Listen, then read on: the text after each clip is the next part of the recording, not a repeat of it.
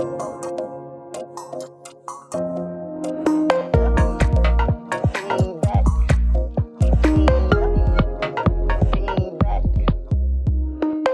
everybody. Thank you for tuning in to today's episode of What's New in Data. Super excited about our guests today. We have Talia Moyal, Head of Product Marketing at Airbyte. Talia, how are you doing today? Doing good. How are you, John?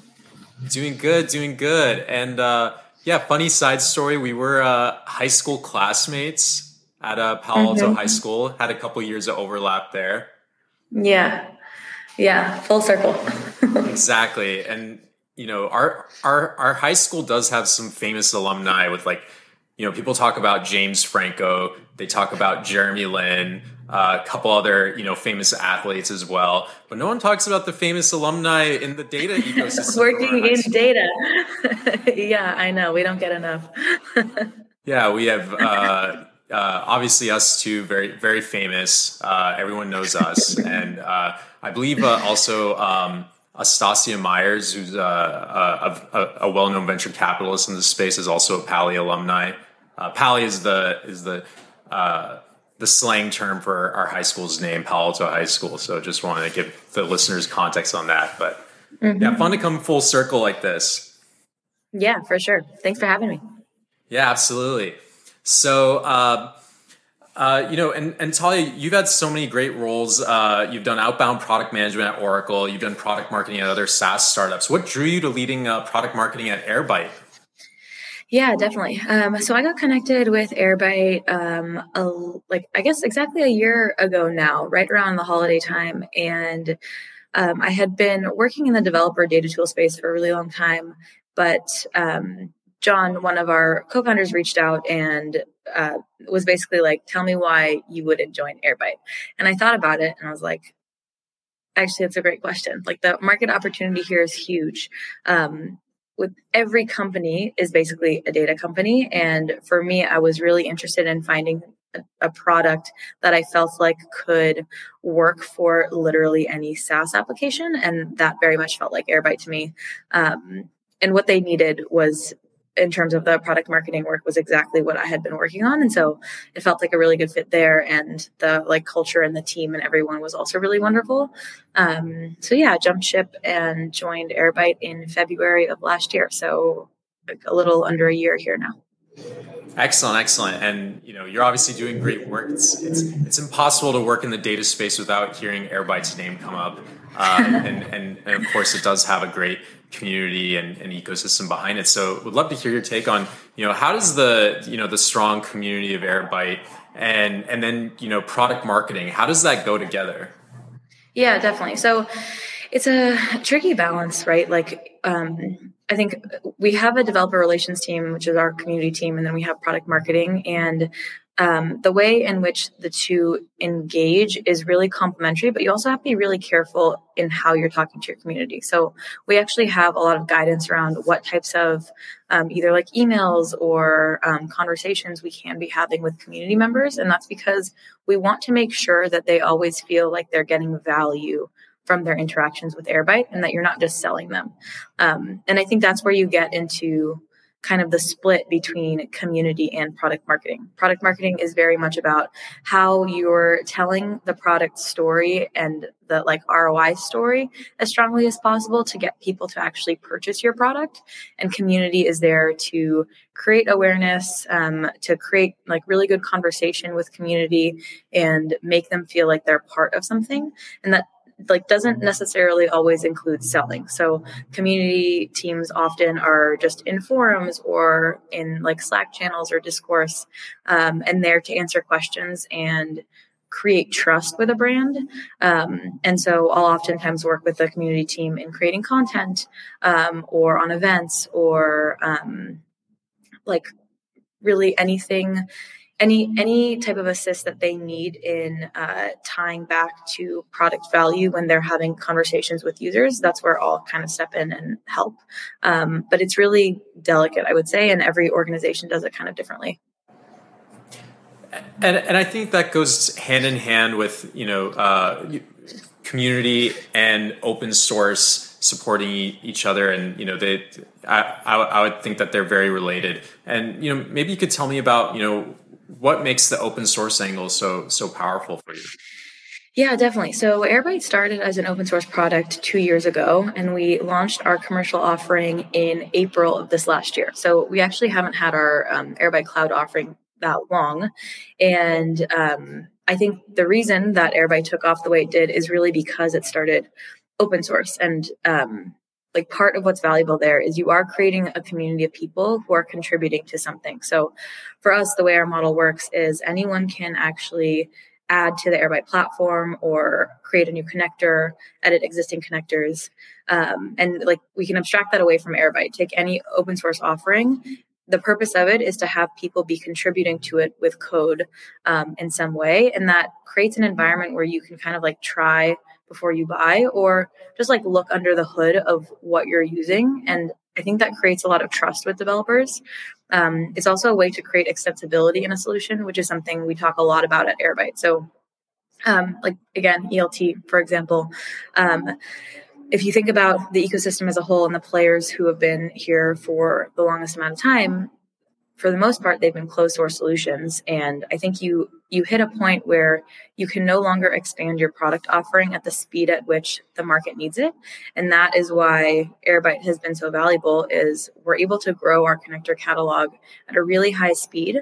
And that is 100% our community. So we had Hacktoberfest about a month ago, basically incentive for our community members to create new connectors. And we ended with something like 150 new connectors that were created in a month. And wow, like that's the size of a lot of ELT products connector catalog as a whole. And so if you take that, and obviously we're going to continue to invest in our community members and continue to have an open source product, I think it becomes very clear that that is the fastest way to get people what they need when it comes to like data integration. Yeah, and I think there's just no debating the power of the having a great open source community, and just that example that you mentioned of you outsource, maybe you don't call it outsource with the open source community, but you open source the addition of new connectors, because the community is almost like an extension of the product. So you open source the addition of new connectors, and you were able to add so many so quickly because it's all about transparency at the end of the day, right? Yeah, definitely. And I think the only pushback that you can, or not the only pushback, but some of the like biggest, I think, problem that people have with open source, and something that we try to address, and it's not to be taken lightly, but like you think about reliability when it comes to having a like really large group of people be contributing to a code base. And I think that's where it's on the companies to make sure that there are practices in place to like test secure, reliable connectors. And so again, you can abstract that away from ELT as a whole, but I think if you have products that are open source, you'll always have them as kind of the like winners on innovation, or like speed at which product velocity can happen. But then you do need to take a step back and make sure that the integrity of the product is still like the standard that you want it to be. And that's, I think, going to be our next challenge, is making sure that, yes, we have all this growth, but we want to make sure that everything that people are using related to Airbyte is still the quality that we want it to be. Absolutely. And so from one perspective, from one side, you have the community and the open source product, and then you also have the commercial product, and you're supporting that with product marketing as well. So, like, how do you see those requirements differing? Yeah, definitely. So it's interesting because with a lot of the developer and data tools right now, everyone has this like PLG motion, right? You want to have a self-serve product that anyone can use, even like open source, commercial, whatever it is. That said, I think the commercial side of the business is still more heavily skewed towards enterprise marketing. And like that is more traditional, like case studies showing buyers what value they're getting from using a product, showing them how many hours they've saved, or like cost savings, things like that, more geared towards security and making sure that the sales teams are enabled in the way that they're talking to customers, things like that. that I think is a much more traditional marketing motion that we've had for many, many years. The open source piece is very much more community led. And like I was mentioning earlier, like an assist that I have with our developer relations team. And I think a lot more of a content play. So it's about just creating really high quality content for users so that, like, I mean, you mentioned it's hard to not hear Airbyte in the data space. And like, that's what we want, right? We want people to be talking about us. And that's from us placing like really good content in different places or being in forums or wherever people are asking questions, meetups, events, things like that. And that motion looks very different. But I think we're all still trying to figure it out. Like I talk to go-to-market folks all the time. And I don't think anyone has a playbook yet for PLG, especially PLG and how to support commercial and open source products. So kind of figuring it out as we go. But this is my second or third time working on a product that's open source and like trying to be self-serve in the developer tool space. So feeling like we're getting closer to a playbook. Absolutely. And I couldn't think of a better person to execute this strategy, given your experience there and just hearing you talk about it on this podcast. I mean, I think that there's real value to having, a frictionless, product onboarding experience. And I think that goes hand in hand with what the community content, the technical content, the developer relations content. But then at some point, as the use case matures, it has to go through a buying cycle or depending on the size of the company. And that's where, the things you mentioned, such as, calculating return on investment, how much time are we saving by investing in this product? Security review, like those things are all very standard, part of a very enterprise procurement process, right? Yeah.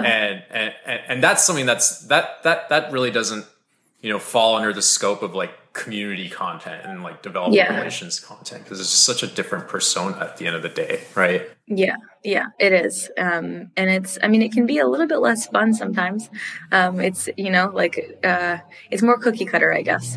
But it is super valuable. And I think, shouldn't be forgotten as we're like going through this PLG motion with everyone. Absolutely. And since we're talking about, community motions and procurement motions, all these different ways of getting value out of a product, how should, at the end of the day, we are building products for data engineers, and, there's so much choice right now in the data industry, probably more than there ever has been before. I always refer back to the episode we did with Matt Turk, who has a famous landscape of data tools, and it's literally microscopic at this point, where you have to look at it. Yeah. You need a magnifying glass to see like all the vendors in the data space now. So, what's your advice to data engineers who are evaluating data tools? Yeah. So we think about this a lot, actually, and we've been working on a paper coming out soon, kind of explaining like how we think about purchasing ELT tools. But I think the biggest thing that I tell people, and I mentioned this a little bit earlier, is on the extensibility piece. So I think like with the explosion of data that we have and all the different use cases that people need data for, and the way that the stakeholders are evolving. So like, we had software engineers responsible for data integration. Now we have data engineers. I think that'll soon go to like data analysts and ops and things like that. There's all these different moving pieces, and you want to make sure that whatever solution you're using is going to fit into those moving pieces without having to completely build a homegrown solution. So it's kind of this like best of both worlds, like want to buy out of the box, but also want it to be extensible enough to work with all the needs that I have. And so that's the like number one thing I tell people, like make sure your solution is extensible. What does that actually mean? It's like being able to build upon a product, being able to create a new use case using an existing product, customizing a platform, applied to ELT. All of that happens if you have an open source solution. And for us, that's like creating new connectors, editing existing connectors, editing the Airbyte platform. So that's one thing I tell people. The other piece that I think is really important is actually around trust. And I think this means a lot of things to different people, but it's not just about the like uptime of a product. It's like the reliability, making sure that it actually does what it's supposed to do, and making sure that there's a community of people around it that are going to continue to innovate on a product. So I think like you can have an amazing product, you can have an extensible product, but if you don't have people who are going to help innovate around it or like want to bet on that, then you don't really know the future of that product. And that I think goes hand in hand with the reliability piece, because the more community you have around something, the more people are kind of vetting that it does what it's supposed to do. And again, ties back to open source. It's like we have a bunch of people who are always working on our platform. It's on us to make sure that those people are contributing to it in a way that is like stable and reliable. And I think those are like the two really big things that I anchor around for people. Security is obviously a really big one and like could be a conversation of its own. I'm also Absolutely. not an expert on this, but yeah, definitely like we just went through our GDPR compliance and SOC 2, ISO 2700, all of that. And I think like that is more and more becoming super important to people. And we want to make sure that like whatever product you're using is adhering to those kinds of standards as well. Absolutely. And and it sounds like there's a lot of categories in terms of how you should go about evaluating the product. But one of the important things that you mentioned was, that extensibility, and ultimately, and I've talked to chief data officers about this as well, where, they don't want too much fragmentation in their internal stack of tools, right? Like they want to standardize on a few products. But at the end of the day, there's also like this one competing factor, which is, not one tool can solve all use cases, but it is important to consolidate as much as possible under one product. And I think that's when extensibility is critical, like you mentioned. Yeah, for sure. And this is actually a trend that I think we've been seeing. So I started my career in the like data observability space, right? I didn't start it, but I spent a majority of my time in the data observability space. And there was something that we saw there early on, this idea of a single pane of glass. So having all of your like metrics, traces, logs in one place to understand software performance. And very quickly, people realized you couldn't have everything under one product. You needed to pick your favorites. And I think we're seeing that here now, but in a really different way. I think like with data integration and like data infrastructure as a whole, you need to have your building blocks and your foundation, but people do want that modularity to be able to pick and choose what they want, but they don't want like tens and tens of products. They want, 3 to 5 that are going to do everything really well. So it's going to be interesting to see the consolidation that happens in the data space. I do this. It's coming full circle for me in the next few years. Yeah.